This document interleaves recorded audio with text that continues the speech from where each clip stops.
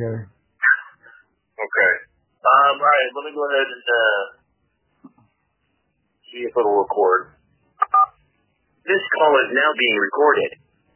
Yeah, every time that guy says that, it never records. But we got yours going, right? Yeah. Right. All right, so welcome to our show, Master Blaster Podcasters, putting misinformation on blast. That's our theme that we haven't said in a while. Welcome to our show again. Thank you very much for joining us. Dirty Mouth is here on the other end. Yes. Up in Anchorage, Juneau, Alaska, excuse me. I have family from Anchorage. And I'm Dylan here in Chicago. We're going to talk about American terrorism today, which can be said as domestic terrorism. I was trying to create, and what we were trying to do is create a new sort of theme around terrorism, which is basically using violence and different forms of violence to get people to comply to your ideas or to what you want to do. Now, we were originally trying to make this a theme of like political terrorism, financial terrorism, and basically violent terrorism. Now, the definition of terrorism technically has violence in there. There has to be violence if, I guess like we could try to create our own term for terrorism and describing things. But what we're going to get into is the alarming and growing rate of violence that is being used by the right-wing extremist constituents, basically, to try to get their political point across rather than using democracy. And also, too, we're going to highlight the backing up of these violent actions in the form of January 6th and the Charlottesville protests and many other, of course, the mass shootings that we've talked about previously, which there is certainly the people that are committing those acts as far as the mass shootings, some of them are politically motivated. In fact, a lot of them are towards one side. And we're going to talk about how a lot of these right-wing politicians are dangerously egging them on and basically saying, yeah, we're going to take our country back, using different types of what was mean for the victims of a democratic free-voting system to have people that back them up go out and commit acts of violence to scare people into either not voting or whatever the situation is. Now, Dirty, let's get into this. Let's talk about some of the obvious examples of American terrorism that we want to cover on this episode that we've experienced. Number one is, and I know you've heard this, talking about Trump especially. We say him a lot because he's really trying to weaponize violent terrorism into getting people to basically not vote. It's not enough that they're trying to redistrict different areas to make it tougher for some groups to go out and vote, basically taking an area, and instead of having 3 voting groups in a certain area, whether it's mostly minorities, they'll slim it down to 1, so that you have to wait hours upon hours to actually get there. They're trying to change the curriculum and the evidence that you need to support your American citizen to vote. And now, what we're hearing a lot too is Trump saying, hey, you know what, go and show up on voting day, and he did this in 2020, and why don't you monitor the voting lines and see maybe confront the people there, you're really an American citizen, which is laughable because how would you know just by looking at somebody? It's just another way of trying to target somebody based off of their color of their skin. I can't imagine how else you'd be able to target them. But how have you heard of these acts of attempted terrorist acts to stop people from voting, certainly obviously in one way or another? Yeah, I mean, I called my I called my representative and called my I called not the city council, but I called the representatives, Senator Murkowski, of Alaska, who's been actually at times she's been pretty objective to some of Trump's things, but I called who I can, and I called City Hall, because we have voting booths there, or close to me, and I was concerned, so I was like, "You gonna have like cops there?" Because Trump just ordered, he just asked that people go out and vote or poll watch. And there were like incidents around the country where this really happened, and it's totally, I believe that's illegal.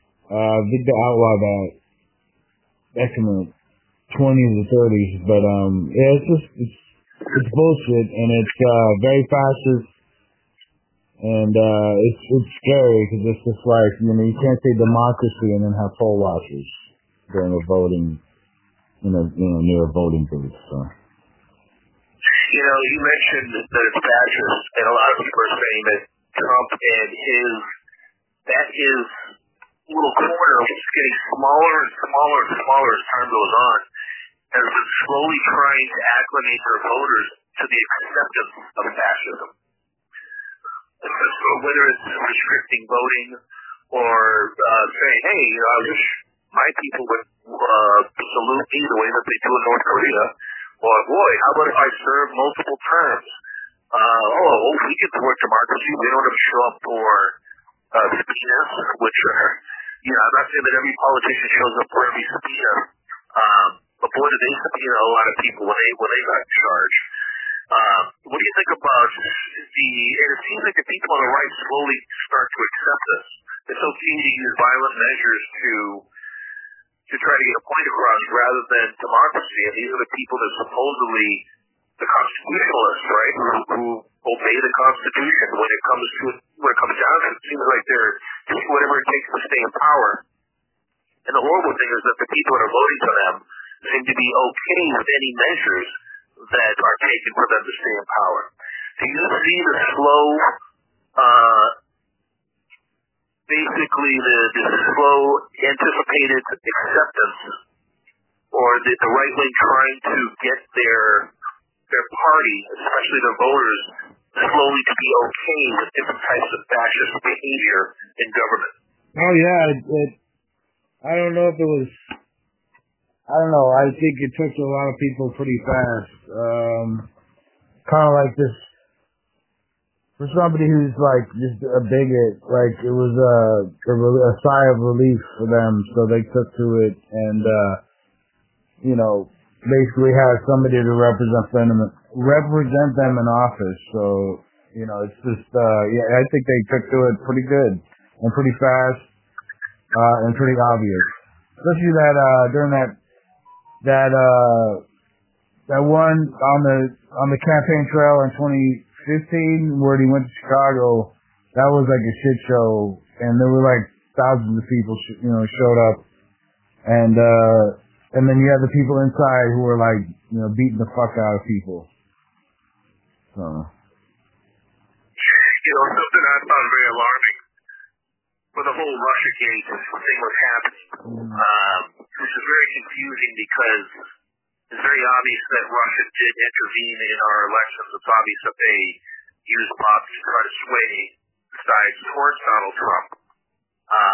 I don't know how the administration, I know that a couple of people in his administration did go down. That wacko general guy, I can't think of Flynn. Yeah, he was the first one to go down within a month. Right. Which is the fastest. And I'm not sure what his title was, Secretary of Defense or something like that. Right. But as soon as Trump got in office, what did he do? He brought in Russian intel in there and showed them around and basically gave them a tour of the White House. Just them. And just them. And something I thought was disgusting is the Republican voters were like, did they put a poll question out in, I think it was Rasmussen or one of the major polling companies. Like, are you okay if Russia intervened in the election? And the Republicans, 40% said, yeah, I'm okay with it, as long as it's for our side. Right. It's really disturbing when you hear those kind of things, because that is actually people being okay with using undemocratic, un-American, and fascist ways to try to keep power and to try to get things done politically. It really is, it's topsy-turvy. Everything is opposite from the way it's supposed to be. Yeah. When it comes to the Republican Party.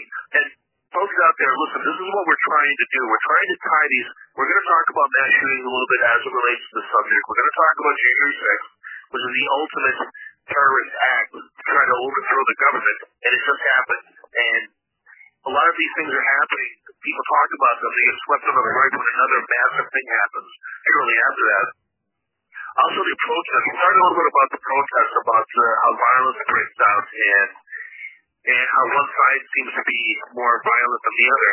You can agree, disagree. We'll talk about it. We're trying to tie this all together into what's going on right now. So that's why we've already done a podcast on mass shootings. We've mentioned January 6th repeatedly because I think it needs to be hammered home how negative that was for our country, and what signs basically future signs you can see towards one side is basically trying to move towards this ultra-violent, non-democratic way of staying in power, and how illegal that is, how un-American it is, and how scary it is from supposed constitutionalism. Yeah. So that's why we keep mentioning this over and over again. Dirty, let's talk about, I guess we can start talking about a little bit, because I know we've covered this in the past. Let's talk about maybe January 6th, if you want to veer into another topic. Feel free. But that was the ultimate, you talk about a coup organized by Trump, knowing that he probably wasn't going to win the election, knowing he was going to try to say that it was fake, that it was a rigged election. This whole thing, it just kind of reminds me of a premeditated murder. This whole thing was premeditated, and it's still going on. How can we tie together January 6th with an ultimate act of terrorism related to who was conducting it, who was involved, and who led it? Everything just points at Trump. He was talking to, I believe, the leader of the Proud Boys, or he was communicating somehow, and then, who's the guy with the eye patch? Oh yeah, the dirty trickster? Yeah, no, not Roger Stone, but Roger Stone was in connection. He was, I think, talking to somebody within the, in his team of people. Are you Crenshaw? Are you Crenshaw with the eye patch? No, not that guy. The guy who was is it 3%ers? Or no, not Patriot Front. Anyway, there's a guy who went down, he had an eye patch. I can't remember his fucking name. Is he part of the right-wing hate group? Yeah, he's the leader. Stuart Rhodes, yeah. He just got prosecuted a couple months ago. And he was talking, I think he was actually talking to Trump directly. There's a video of Roger Stone, Stuart Rhodes, Tario, the guy, the head of the Proud Boys, and this other chick who's she's like a right-wing nut. Anyway, there's video of them because there was a documentary crew hanging out. Because I thought that was kind of odd. There's a documentary crew hanging out with them as they're doing all these. They're committing treasonous acts, and there's a lot of things connected. You could find a lot of traces of law enforcement, like rogue law enforcement, currently serving or veterans, connected. There's tons of groups that are connected. It was all intertwined. Is it Bumble or what's that shit they use? These are with the application where they connect and plan stuff out. Yeah, that was like a hot app where people were communicating through that. Because I think it's protected, like, so that everything is supposedly protected, security protected. But yeah, man, it was all a shit show. And there was even cops. I mean, there were cops that were beat, and that's fucked up. But then you have some of the cops were taking selfies with these people, like, and then you found out that what else was the big connecting factor? That military cops. There's connecting pieces as far as like somebody was giving the head of the Proud Boys or some people that were in the riots tours of the Capitol building the day before. That's when they started investigating inside job. That somebody helped. That politicians were actually. I think Marjorie Taylor Greene's name was mentioned. Lauren Boebert. She was giving tours. She was the first person that reported to be with a group of people, which is very odd. Doesn't happen. And there's a lot of evidence towards a lot of people that they haven't really pursued or anything. But yeah, I mean, it was, you had Flynn's brother. He's the one that held back the National Guard. They were just hanging out waiting. Yeah, I mean, that's pretty much. Yeah. People were. Well, it's okay. Well, we can quickly go through these because I know that we've talked about these at length in previous episodes. We'll just try to hit up on these topics to see if we have anything new to say about it. But it all does relate and tie together. Just like these, we're trying to make these episodes kind of like The Conjuring and Annabelle and with the Nun, and they all tie together. All of these, American democracy, which we're going to do at some point, the January 6th, this Amerikkkan Terrorism, together with stuff that we talk about in daily news, it all ties together in one big scary new American theme of democracy doesn't matter, violence is the way to get things done. Now, how about this? I've for years been pissed off at Democratic politicians for being weak sometimes, for not stepping on the throat of the other party when you are right and you have them in the position that you want. You step on their neck. And basically, there's nothing you can do for voters that are okay with siding with Russia. There's nothing you can do if voters are like, I don't care about what the truth is. I just don't like abortion, and no matter what the president does, I'll always vote Republican because of that one issue. There's nothing you can do about that. But there's something you can do if you have the, and I'm veering off a little bit about this, but it's just about the difference of the politicians. There's something you can do if you have the ex-president who's got 4 indictments who every single day goes after members of the prosecuting party. Yeah. And we're talking about how violence has been used. I mean, they just had having the Pelosi trial right now with Paul Pelosi, who somebody showed up his door with a hammer and really wanted to kill, besides January 6th, really wanted to go after his wife, Pelosi. They tried to actually go into her home. It was seen like they released information on Obama about his home an hour later. There's somebody there with a gun. Right. So what you have, then again, you have Trump sitting there saying all this stuff, and nothing's happening to him. He's had a $10,000 fine, a $15,000 fine. The fucker should be in jail. He should be in solitary. He should decide, and when you have people who have done a lot less in courtrooms that get put away, that are held in contempt of court and go out to jail, It's just disgusting when you see what he's allowed to do. And I'm so pissed off at these fucking judges. Not the New York judge about the civil trial, but the Georgia judge. He should be in a Georgia. He should be spending nights in that Georgia jail cell. And I think she's being whippy by not putting him away. And it makes Democrats look weak. I know she's a judge. I know she's not a politician. But you're a little tired of Republicans pushing the spectrum as far as they can, daring Democrats to hold them accountable. And time again, they don't. Right. They don't. Nothing in the system. I don't know, like when he was it Georgia where he went in and got fingerprinted and then he got to leave and it was just like, what is this? Like, what's the point of this?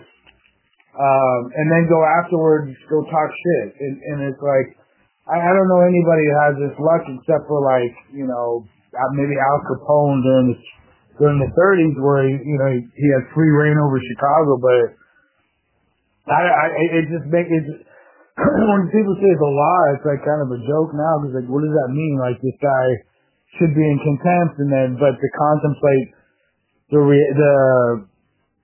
contemplate how people will react, it's like what the fuck is that? Like that don't care about any other crime in the reaction, but this guy is like protected.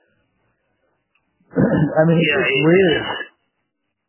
Yeah, it sets a precedent that justice is not equal. Whenever American citizens can see this, because we're all held to a certain standard, whether or not we're out in public, whether or not we're at our jobs, whether or not we're with our friends and families. When we constantly see injustice and the people committing the injustices not being held accountable, it really does something about your belief and faith in the system. So call it what you want. Justice, what goes around comes around. Karma is not really the right word, but anything that involves people being held accountable, that isn't happening. Right. It makes people angry, number one. Number two, it makes people lose faith in the system. There is no faith anymore. Like people, Bernie Sanders had to break up the guy who was the head of the unions, and one Republican douchebag, I think from Oklahoma or whatever, and they got into a fight, and it's just like, it's a joke. And he's like, come on, people don't believe in this as it is. People don't think they don't take this shit seriously, and it's like, we don't. There's no reason to. You vote for some of these people, and then you hope that they represent your community or your district or whatever, and it's like you find out they're paid off, and it's like, it's getting thinner and thinner, the faith we have in the system at all. Like when anything good happens, it should be celebrated, but it's a fucking joke, man, and it's crazy. And I understand people who are poor, and I understand working class issues and all that, but it's just, but it's these people who react. There's a lot of people who are just, I can't believe, just really naive about things, basic things. People all of a sudden are fucking, they're a lawyer all of a sudden, or they're a doctor all of a sudden. Everybody takes it upon themselves to do what the fuck ever, and you just become very delusional and react on it, and it's now, it goes from a joke to now it's like serious, and it's affecting people's lives, like, and it's, either the Karen shit, or the vigilante shit, or the mass shooting shit. There's all these things that, like, nowadays, your words matter more than ever, because some freak will fucking get inspired. You don't even have to be famous. You don't even have to be put out there. But if somebody even gets a sniff of a good idea, quote unquote, they're gonna fucking try it out at least. All these mass murders, and I'm not trying to go off into mass shootings, but they use their manifestos. They pass them along. They're like informational. They're informational Bibles for shooters, and it's like, there's a lot of terrorist manifestos in these, and it's like they study these things and they learn, and then they do it, they become more successful or, more inspired, and it's fucking dangerous, and they're doing nothing about it. Like, there's this, it's like these people in January 6th are, finally, it's like a toilet that's been clogged. Like, finally, there's people going down. But it's like, you saw the guy who was that, the mega shaman or whatever fuck he's called, douchebag. Yeah, with the animal hair around his shoulders and the Viking hat. Yeah, failed. You'll find a lot of similarities in that whole group is like failed actors or failed people, like people or successful, business owners, but like a lot of failed actors I know are people within the entertainment industry or big business, and it's fucking, it's weird, but they feel like the most vulnerable group in this country, and it's just like it's crazy, and they're ruining our lives slowly. Not to mention, you talk about the types of people that were at January 6th. They're also fake tough guys. Right. Because when they were together as a gang, as a group, they were tough as could be and yelling at the cameras and I'll kick your ass. And then you get them up in front of the jury. Crying.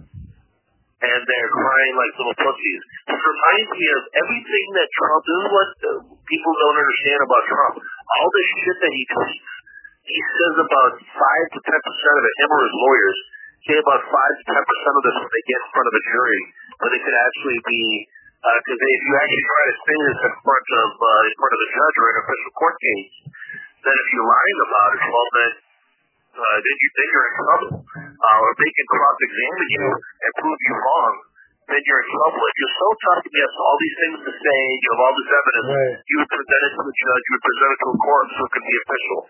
Tough guys actually can back up what they say, not just say things out in whatever their social media platform is. They actually will say it in a courtroom because they'll put their ass on the line and say, this is true and this is why I'm saying it, in a situation where somebody could prove me wrong, I'm in big trouble. You mentioned mass shootings earlier. That is actually our next topic. We'll try to keep this original from some of the things we said before. We've mentioned that a whole topic of gun control in one of our previous episodes. A mass shooting that does tie into American terrorism for obvious reasons. Look at the amount of mass shootings and how they've increased over the past 20 years. It's horrible. It's horrific. And it's become the way that right-wing extremists try to get their point across. I understand that this is a small amount, but it's a small amount that's that amount bigger than people are on the left, how they're dealing with their opinions, how they're trying to get their opinions across. They're voting. They're actually going out there and protesting. There's something that they don't peacefully protesting. And by the way, I'm researching these episodes, and I don't have access to all the information. I can't find one violent outbreak from Antifa, and the right wing keeps mentioning Antifa. We have all these mass shootings with the right wing wackos. I can't find anything where anybody's died in an Antifa protest where they've gone after people on the right wing and killed somebody. Have you? No, they don't use guns. Well, that's not true. There was during the Kyle Rittenhouse thing, there was a guy who had a pistol, but he never shot it. No, he shot it at him. But yeah, for the most part, they're like 90% usually nonviolent. The only time there's violence is you'll find that the cop who's rogue, will act and do things, or you'll see like cops openly just, like you have the cop that dropped off bricks to make it look like somebody who had access to bricks was supplying ammo to Black Lives Matter protesters or Antifa. Didn't happen. There's a lot of shit, but for the most part, they're only there because they're like the makeshift security. Because the cops, a lot of times, they just turn. They just don't look. They don't pay attention. They just let the shit happen. the violence. So yeah, it's a lot of it. It's bullshit. They keep using that shit. That the boogeyman, and there's no proven evidence. You can look. You can go to the FBI website. They don't have it. They put them on terrorist lists, but there's no evidence that they're a terrorist. They're a threat. We know that there were fires in Portland. Right. We know that there was property that was damaged. They do go after property, do defame property. There have been building, and the thing is, I don't know if that was specifically Antifa people or if it was just, hell, you get some college kids that are drunk. I mean, some of them will get violent. Some, men. So when you're talking about Wisconsin, you're talking about Portland, I don't know those. I know that there was violence at those. There are violent people, but a lot of times they come in from other towns. They get inspired, and it's also one of those moments where they want to just wreak havoc and act crazy, and they're not really there for the initial reason of to promote stopping cop violence and murder.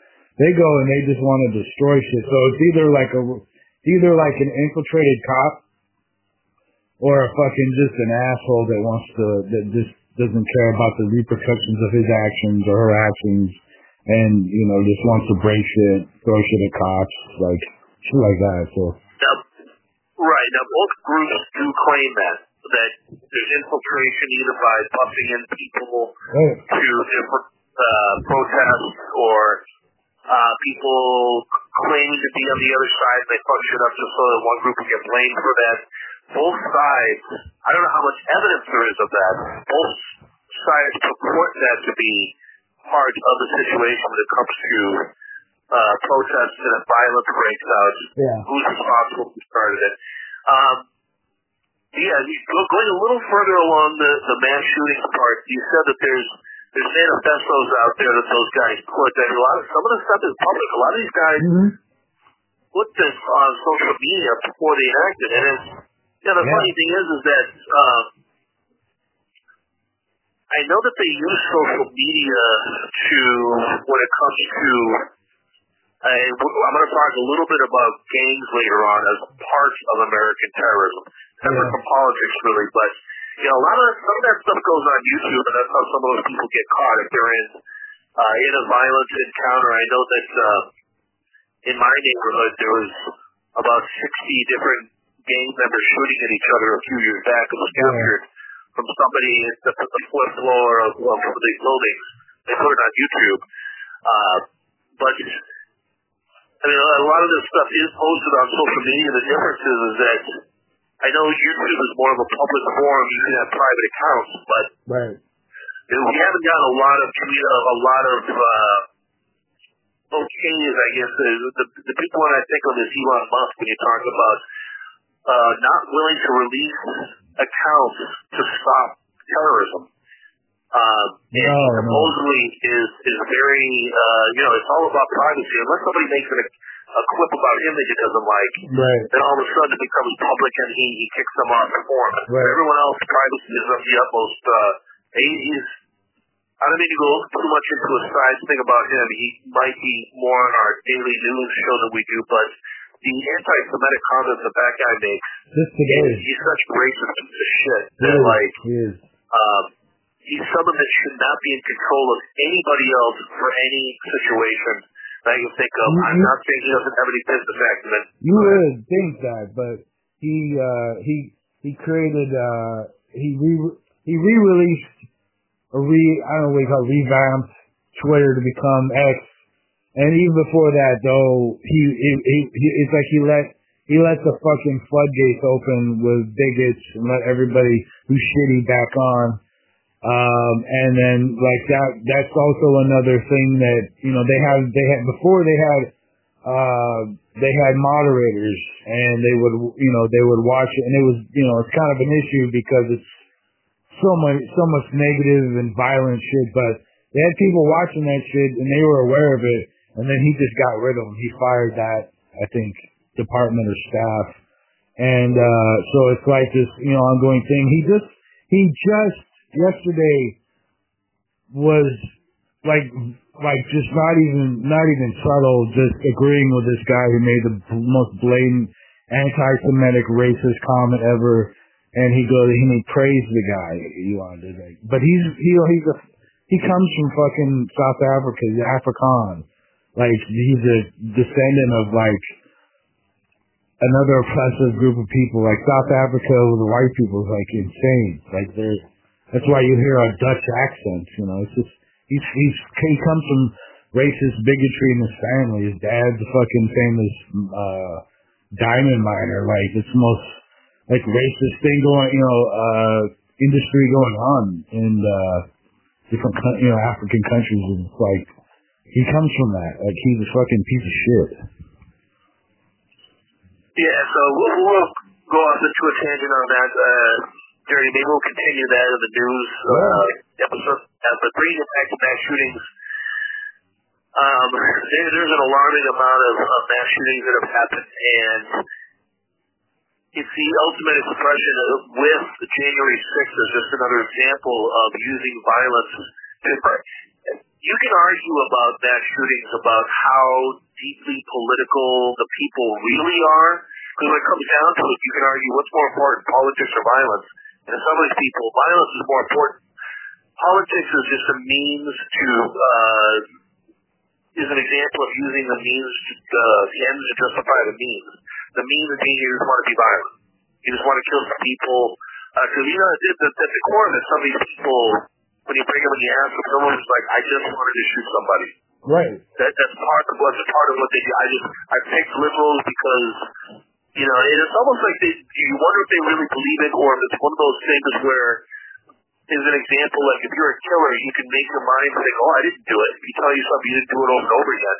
I think some of these people on the right don't really believe all the stuff about the left. They just tell it to themselves over and over again.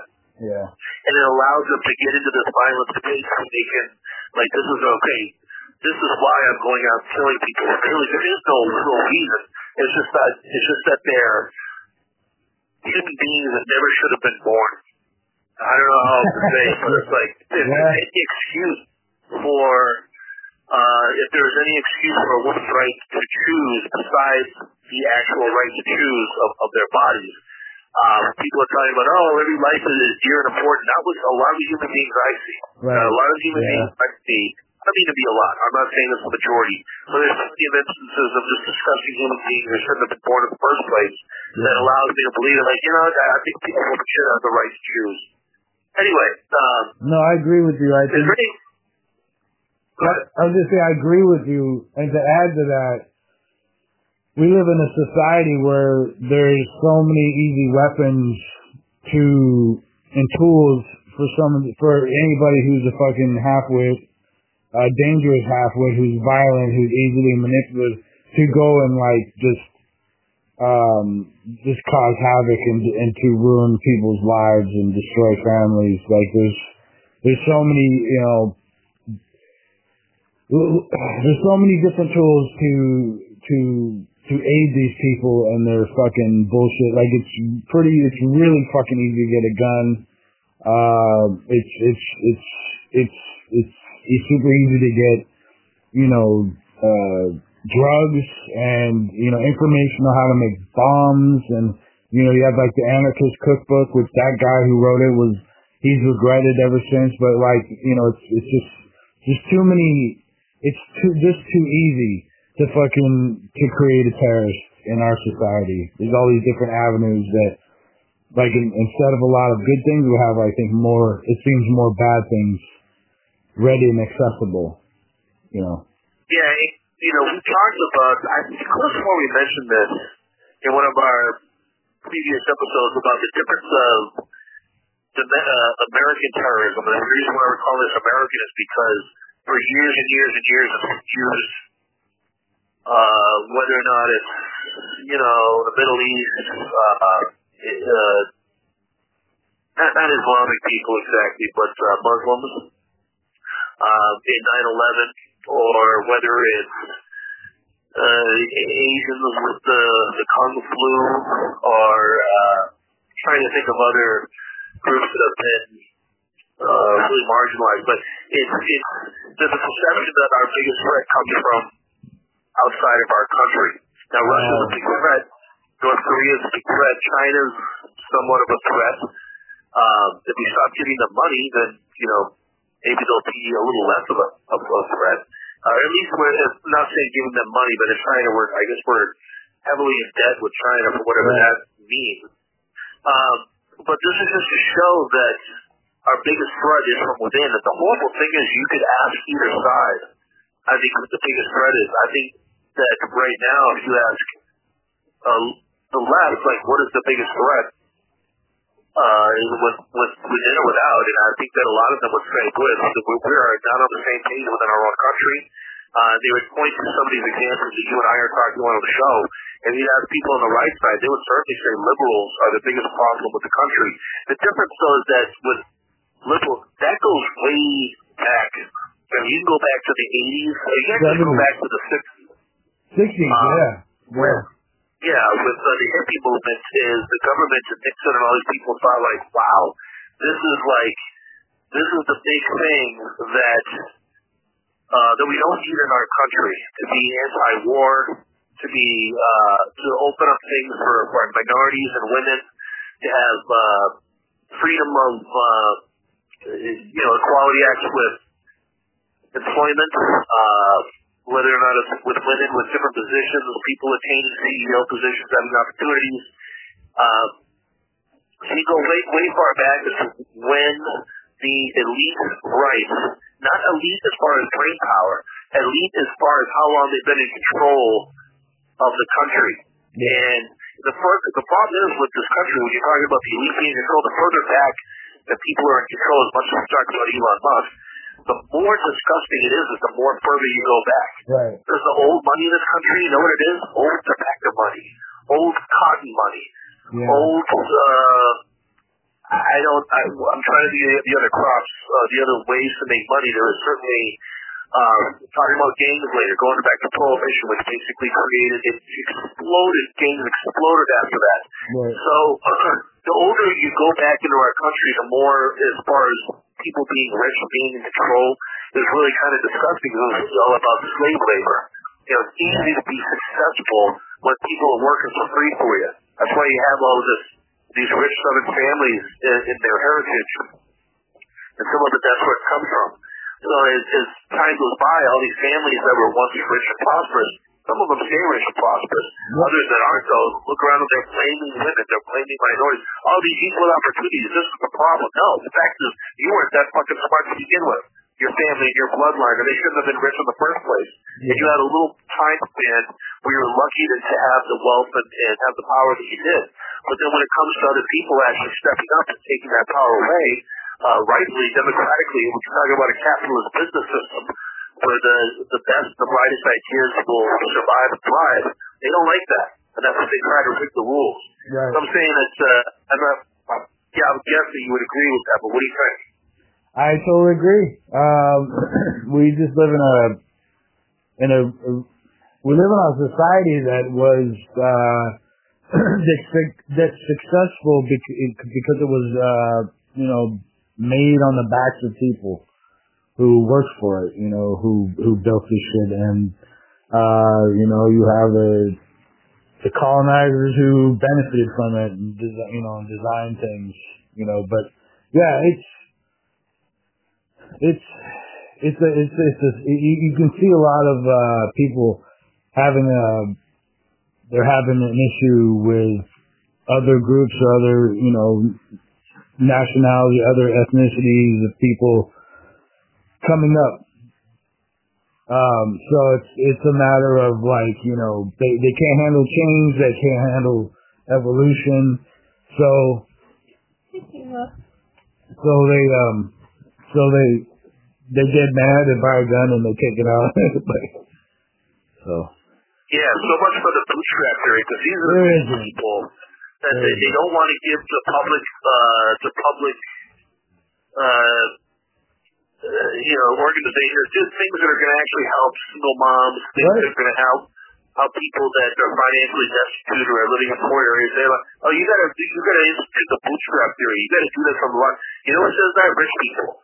rich people grew up had things given to them. And this is a completely, totally different topic. One example, because I'm a big sports fan, there's nothing more disgusting than the longer I become a sports fan that I recognize how disgusting the owners of these franchises are.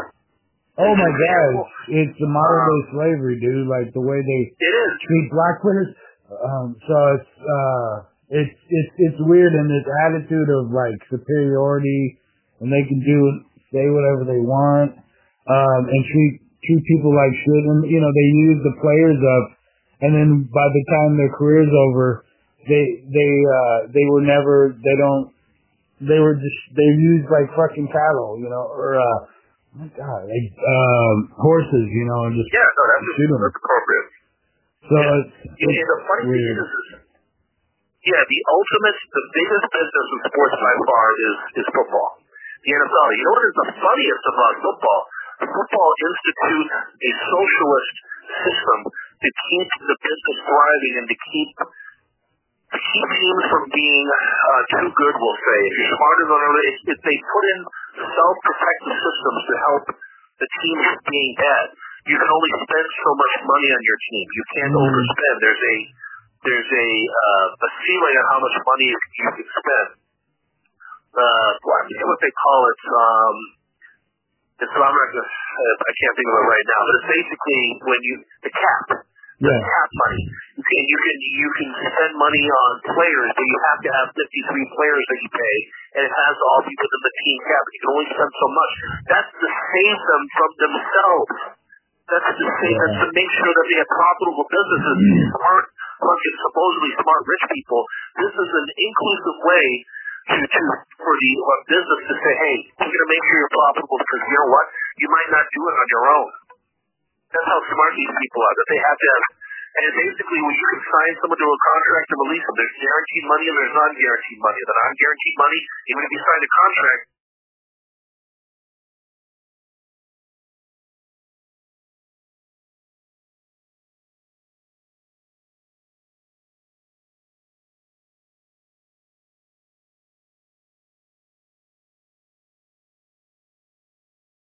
people, you can go online and you don't even have to even see your victim in person. You can destroy their lives online and take out every personal thing about them, their finances, their health records, everything, and you can ruin somebody. You can take things from social media, from whatever, hack their files, and you can put it online, and that'll be another effective way of destroying somebody nowadays. Well, that's what I meant, is destroying people's lives without actually putting a gun to their head. Right. We talked about some of that with income inequality, with the rich multiplying and growing and hoarding the wealth, giving less and less to other people, the erosion of the middle class.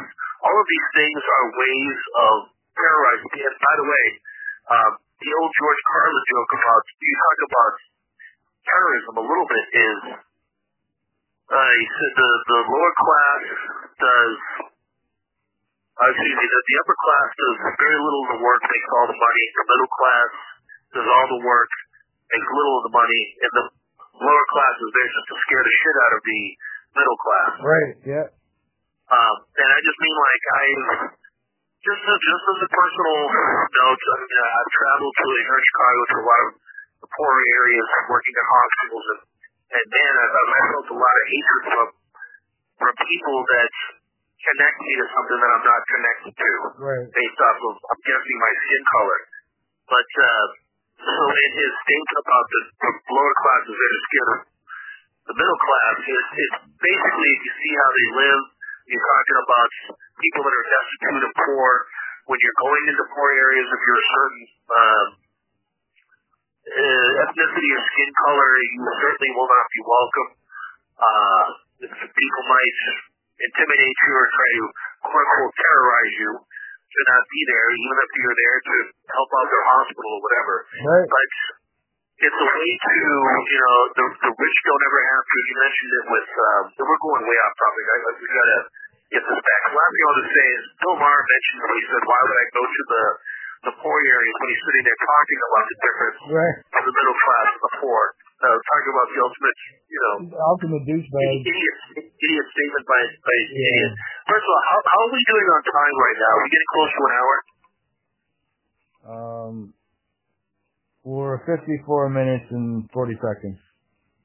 Wow, okay, so we only got really 20 minutes. Jerry, the way I want to finish this is we could do a little bit more about violent rhetoric.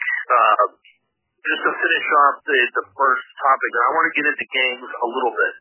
I'm going to say a little something about it, and you follow up. Some of the disgusting, we know about mass shootings. We know what happened on January 6th. We've seen protests end violently, like the one in Charlottesville, where people end up dead, or the one in Wisconsin, where Kyle Rittenhouse killed a couple of people.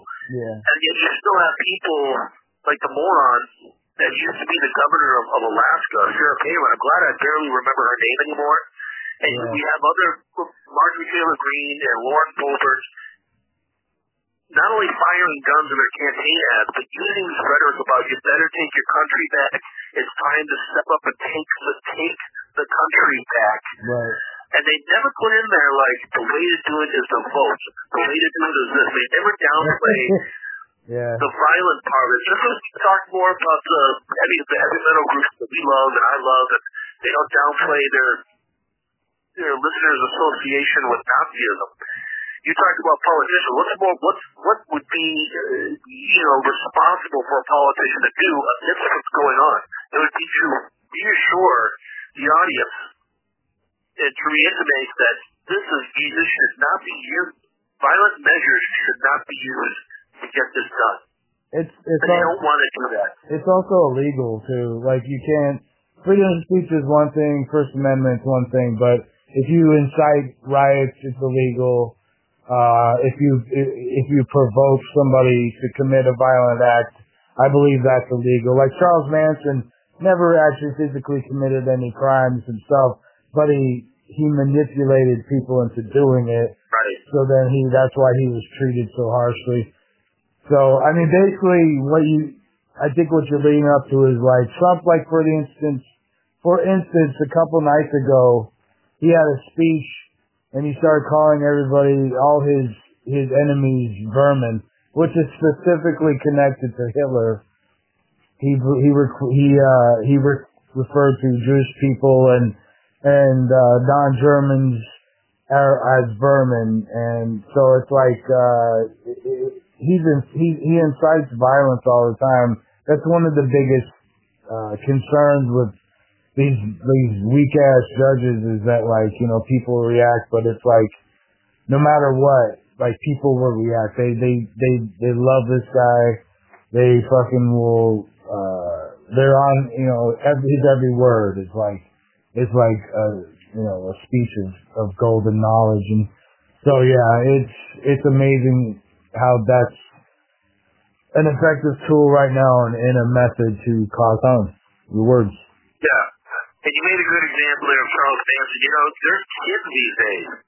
When I say kids, they're treating some of these kids as adults, like high school kids, that talk people through social media, even not even face to face, into committing suicide. They do it, and then the other person has charges against them for whatever that crime is. Yeah. Persuade somebody to commit suicide. So absolutely it happens. The difference is they seem to be going more after the kids with the online bullying to grown-up politicians. That's what I never understood. It seems like the people that are supposed to be the most responsible are held to the lowest standards. The President of the United States should be held to the highest fucking standard that there is, and instead he's held to the lowest. Yep. It's really quite disgusting. Anyway, okay, so let's get into now, Dirty, you didn't really want to include this as part of the episode.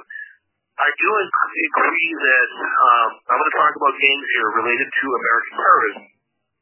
I completely agree this could be its own subject topic, its own episode. Maybe it will, maybe it won't. But if we're talking about American terrorism, using acts of violence to persuade other people to do what you want rather than they want, I can't think of I shouldn't say I can't think of a bigger example, but if you look at the history of America, gangs has been an enormous piece of the puzzle when you talk about violent terrorism. When terrorism is described as an act of violence against somebody within the same state or within the same country, a quote-unquote like citizen as you. So in other words, not a Muslim, not somebody from North Korea, an American against an American. The only thing I do want to do is give just a little teeny background, because when we talk about gangs, it's different than right-wing militia groups, in that right-wing militia groups, they very well could be poor, but them being poor doesn't seem to be, at least from what we hear from them, the reason why they're acting out violently. No. It's usually for a political reason, or a reason that they're crazy. So the way the gangs come about is, we've talked all about income inequality, and we talked all about, I think we mentioned, something back in the 1920s about prohibition, which was an end for people, and the whole thing with gangs started with every nationality that's come here, you're on the bottom of the totem pole. Yeah. And back in the late 19th century and early 20th century, it was quick, one after the other. Irish, Italian, German, then the next, you get a little bit higher up on the pole when you have a wave of immigration from the next group. Obviously, the one big difference factor in there is African Americans, because they were forced to come here, which is different than everyone else. But gangs comes about, obviously, from its lineage, from people that don't have opportunities. And we talked about what happens when a town doesn't have an opportunity, with cities that don't have offer opportunities. What happens? Well, in other countries, they call them cartels. And in America, they're called gangs. That's basically resorting to ways to make money, because you don't have a natural way to make money. You don't have a community job to go to. You can't get a job at the bank. You can't get a job. The old joke about Irishmen when they first came to is you better either be a policeman or in a gang. And if you were black, you better either be a pastor, or you better be, at least later on, you better be good at sports, better entertain Whitey, I guess, or play jazz or something like that. Mm-hmm. So gangs are coming from a different perspective as how they're created versus violent hate groups. So there is a clear distinction in that regard. Having said that, I think the same way that we get calloused to acts of mass shootings. Oh, another 10 people dead today in this shooting, and then a week later, another 6 people dead here, 12 here, 8 here. And then next thing you know, it just becomes a part of the news cycle. Here in Chicago, I know that it's become a part of the news cycle too. In a lot of the major American cities, 10 shot this weekend, 12 shot this weekend, collateral damage, a 2-year-old shot, collateral damage, a 6-year-old shot, mother of 2 shot, and now the kids have to go into different, go and live with different people and uproot their family.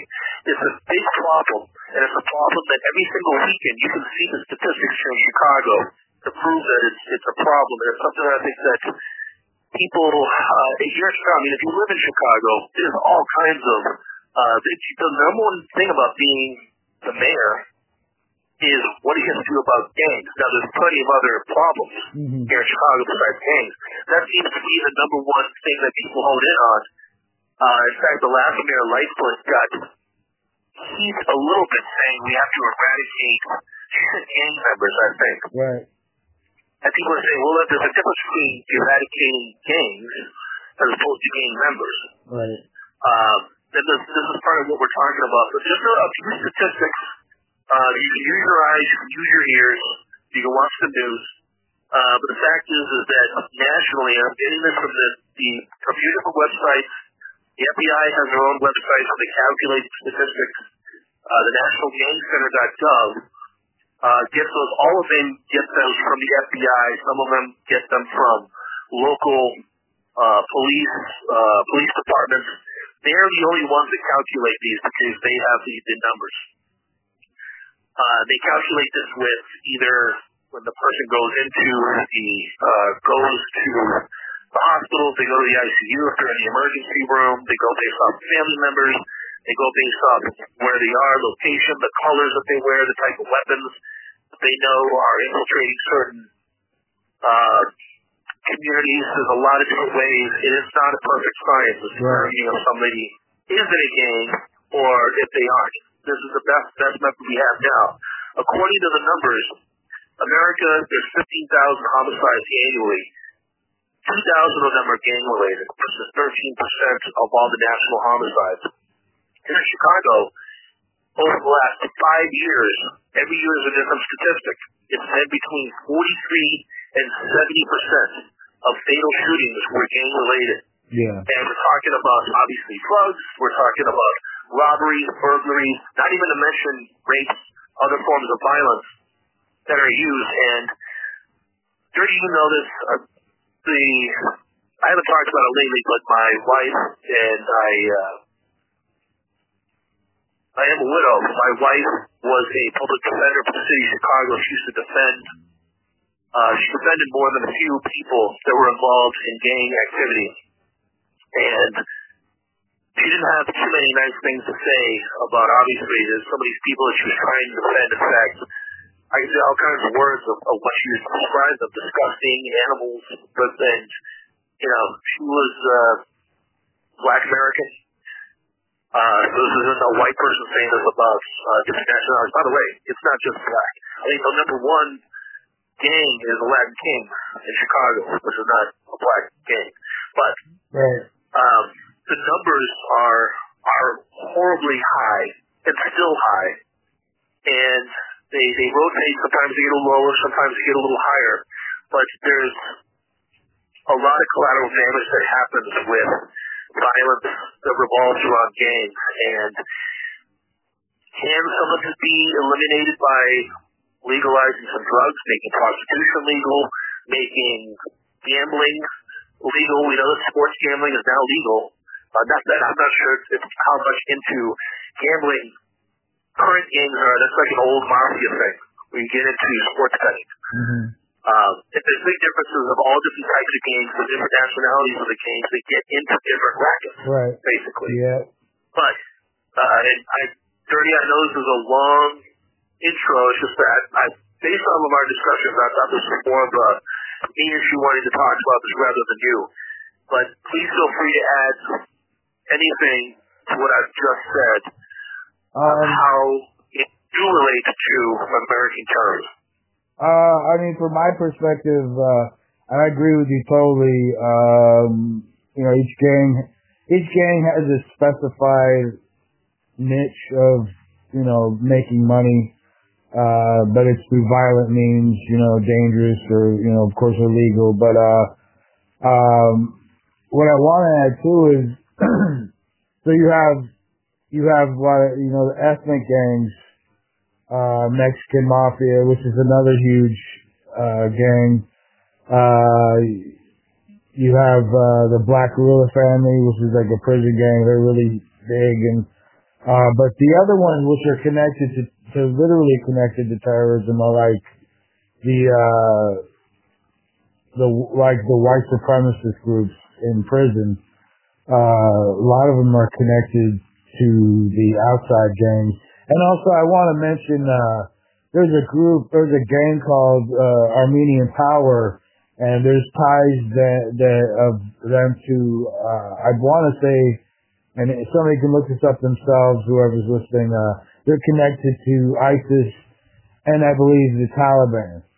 So there's different connections, you know, worldwide.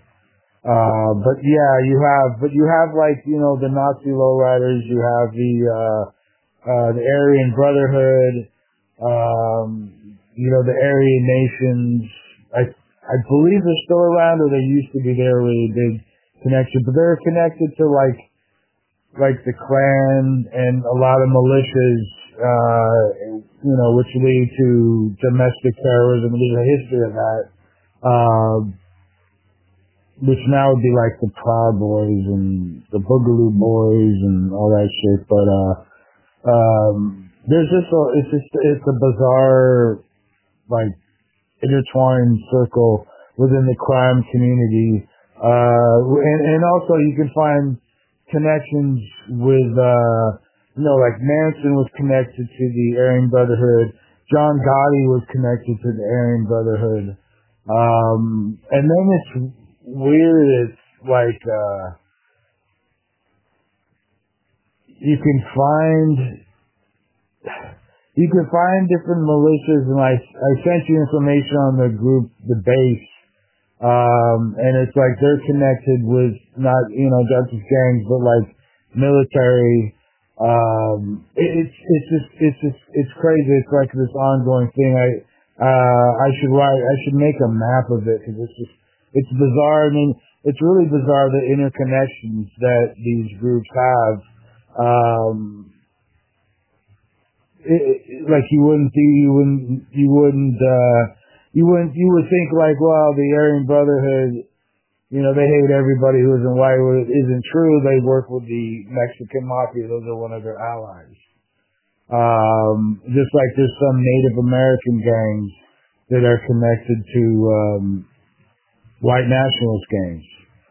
And there are a lot of gangs within the military, especially back in the 80s and 90s. You had a lot of gang members who joined the military, who were committing violent, crimes while they're serving in the military. And so it's crazy how all this stuff is interconnected, and it's and I don't know. I don't know how much to go further into it, but it's a very intricate system of things. Like you were talking about the Latin Kings, your wife and I also were talking about how when she was doing doing research on them, and she was really surprised how intricate and organized they were. And it's just, I don't know, it's interesting, complicated. Yeah, it's interesting how the higher ups, kind of like in a business form, try to keep themselves as much disassociated with the lower tier members so they can't get caught up in the RICO statutes. Right. A story that I shared before, a very unfortunate story, was I used to live in Oak Park, Illinois, and I used to work at I used to manage a coffee shop called Brothers Coffee Shop, a lesser known version, much lesser known than Starbucks. We're gonna get sued. Even lesser known than, what's that? I'm joking. I said we're gonna get sued now. Yeah. Well, they're out of business, so they can't sue us. Even less than Caribou Coffee. Very small chain. But anyway, and afterwards, me and my friends would go over to Fridays across the street, across from on Harlem Avenue there. And there's a guy that used to bartend and bar back there, especially bar back, a younger kid. He was only 22 or 23, and he was a recent graduate from University of Illinois, and he would go back there every once in a while and sell acid. Oh, he would get like sheets of acid, which I don't know what to say about the drug. I know that it's not pot as far as its seriousness. But regardless, he was selling something that people wanted, and he got caught, and he got 2 years. 2 years of hard time to Joliet. Right. Which at the time, this was like 20, 25 years ago, he's going to be mixed in with murderers and rapists. I don't know how much segregation really happened at that time. I know they tried to do this a little bit better now with drugs versus violent criminals. But at the time, me and my friends even joked, like, man, get a swastika tattoo, get something. Try to be connected, like if they think you're connected to white power movement in prison, not jail, prison. But if you think you're connected to that, or if you think you're connected, it can be a way of saving yourself from serious hardships in prison. I don't know whatever happened to the kid, but it just follows along the lines of what we're talking about. You go to prison, you better have some kind of backing. Otherwise, yeah, and by the way, some kids on the streets, I've heard stories of kids getting killed because they wouldn't affiliate themselves. Right. Mm-hmm. They get gang in somebody's neighborhood. Right. So, like, you better be a part of us or else. If somebody doesn't want to do it, they end up dead or their sister ends up raped. Sometimes both. So sometimes it's, boy, I better do this, or the alternative is not so good for me. Right. So it's not always by choice. Anyway, all right, I think we've exhausted these topics. How are we doing as far as time? We're at 114 minutes. Oh, are you sure it's not an hour and 14? That's it. Okay, now so I think we're good. All right. So, all right. Well, everybody, this is our episode on American terrorism. Hope you liked it. Please leave us comments and suggestions. On behalf of Dirty Mouth, I am Dylan. Yeah. Yeah. Thank you so much, guys, for checking us out. Yeah. We'll talk to you next.